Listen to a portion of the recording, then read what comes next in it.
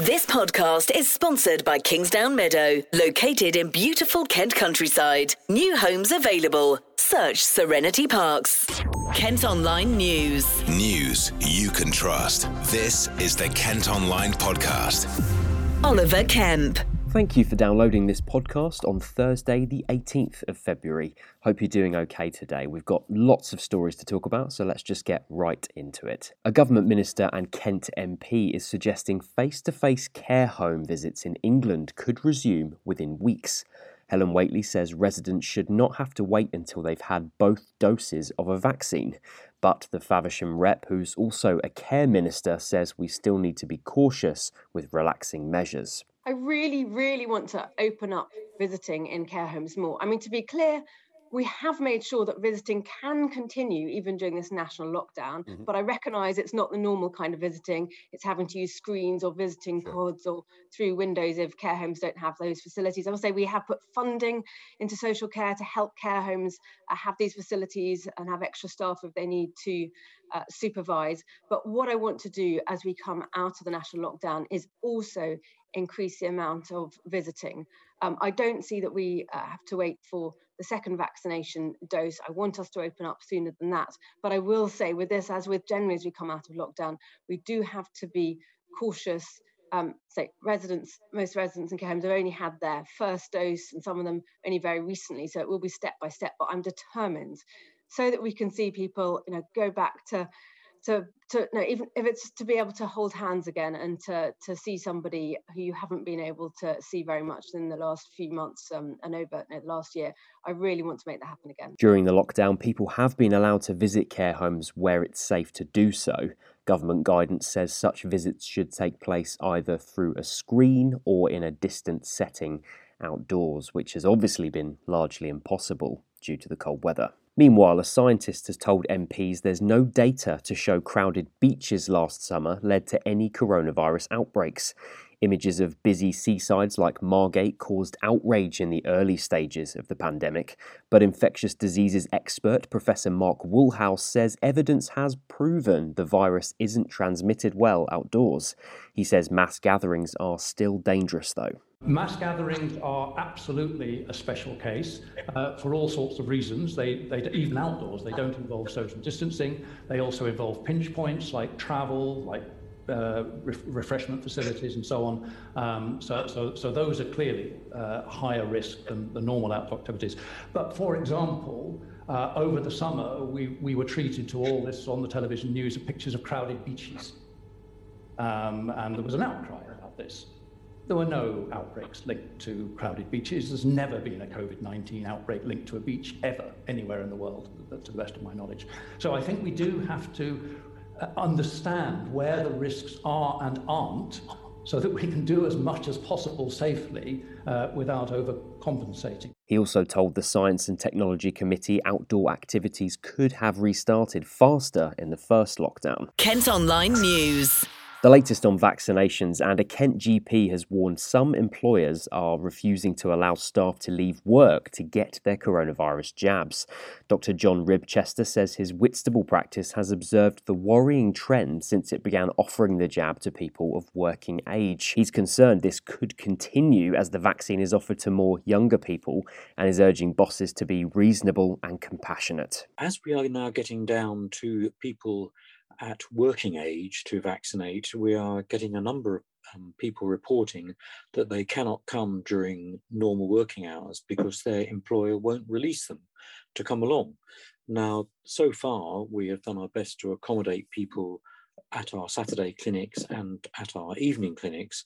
But of course, as we get lower down the age range, we'll be doing more and more working people. So my appeal to employers is please be reasonable.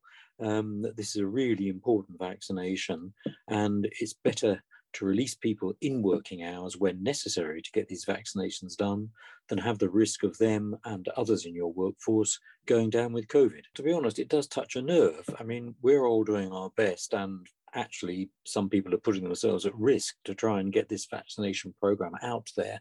And the very least I would have thought an employer could do would be to release a member of staff to get themselves protected.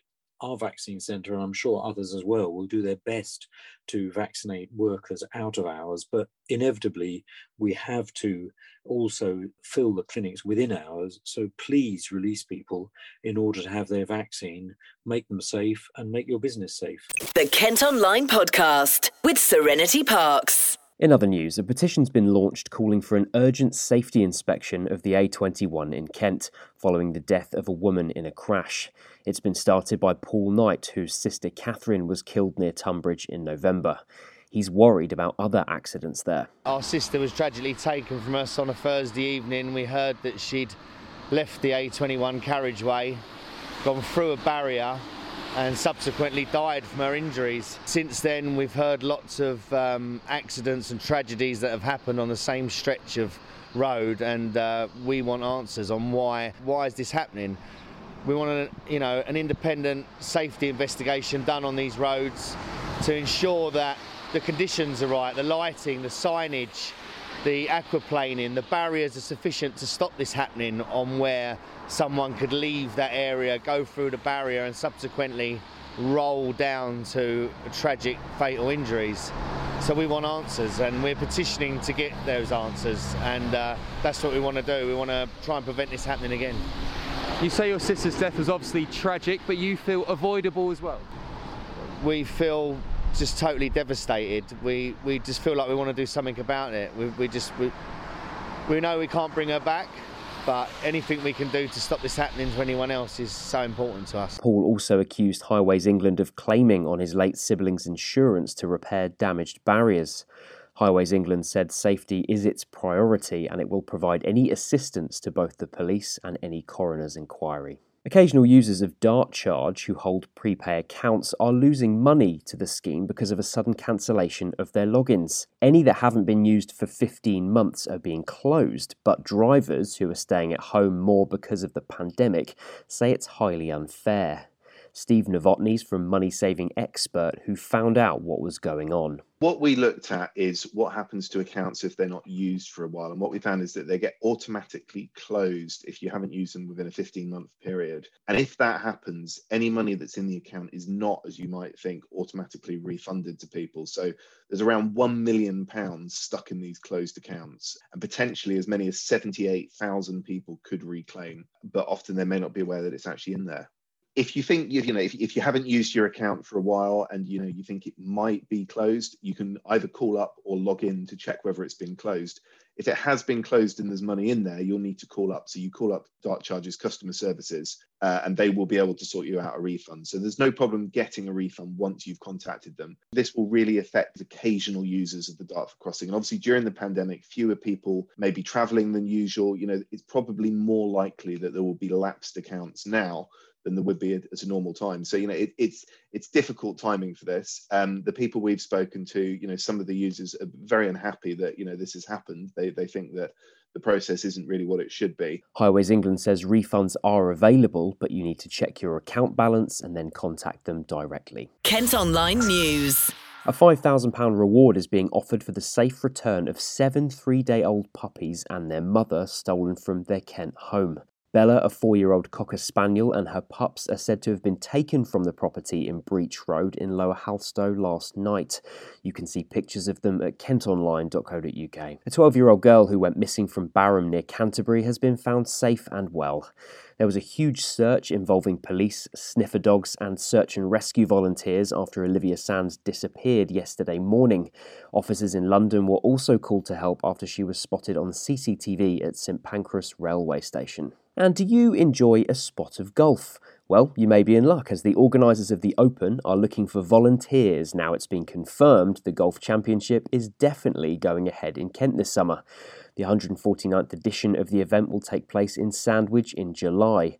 Plans are in place for social distancing and even the possibility to hold it behind closed doors if necessary. It's hoped people will get involved in the same way as the game makers at London's 2012 Olympics. That's all for today. Thank you for listening, but you can also now subscribe to the IM News app to access all KM Group newspapers. Head to subsaver.co.uk. News you can trust. This is the Kent Online Podcast. This podcast is sponsored by Kingsdown Meadow, located in beautiful Kent countryside. New homes available. Search Serenity Parks.